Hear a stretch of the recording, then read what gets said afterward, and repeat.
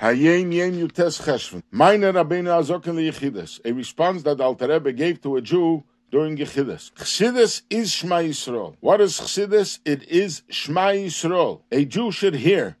Shema, the word Shema is Rosh Teves Su'u Morim Enechem. The word Shema is an acronym for 3 words, Su'u Morim Enechem, raise your eyes on high. Va'emer Morim. And the word used is Morim.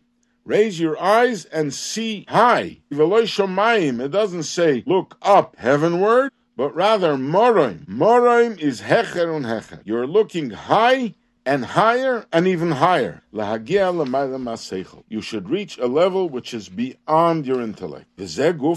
And this idea that you're comprehending above and beyond your intellect, you should comprehend it with your intellect.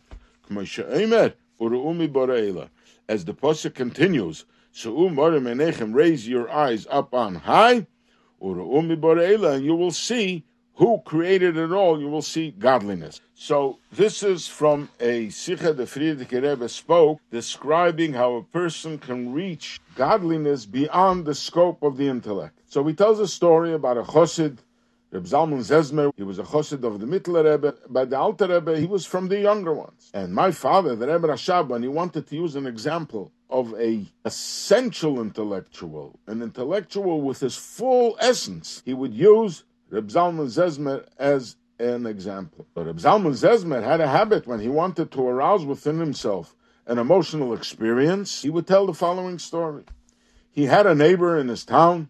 He was a great scholar, and he was a perfect human being. He was a Baal Midas Tevis. He had good emotional faculties. He had good attributes, good behavior. He was exceptional. But Chassidus he never learned. So once he approached Reb Zalman and he asked him, what did Chassidus accomplish? Reb Zalman said, Chassidus elevated the intellect over the emotions. Chassidus has the focus that the emotions are controlled by the intellect. This Reb Moshe, let's call him, was not happy with the answer. So he went to the Alter Rebbe and he asked him the same question. Alter Rebbe responded, emotions belong to the animal kingdom as they do to the human kingdom. Yet, the animals are full of emotions, but they're natural and instinctive. You have animals, they're naturally cruel, like a raven. You have animals that are naturally compassionate, like an eagle. But by human beings, their emotions is controlled by their intellect. Why do we need this? Why can't they just be instinctive? So the Rebbe says, the Mishnah says, the Eibishter wanted to merit the Jews, to refine the Jews, lezakoi says Yisrael. Therefore, he gave them many mitzvahs. So the more mitzvahs, you have more merits and more refinement. In the same way, the Eibishter wanted to merit the Jews and refine them through avodah, through working things through. And therefore, the emotions should be according to your intellect, not instinctive.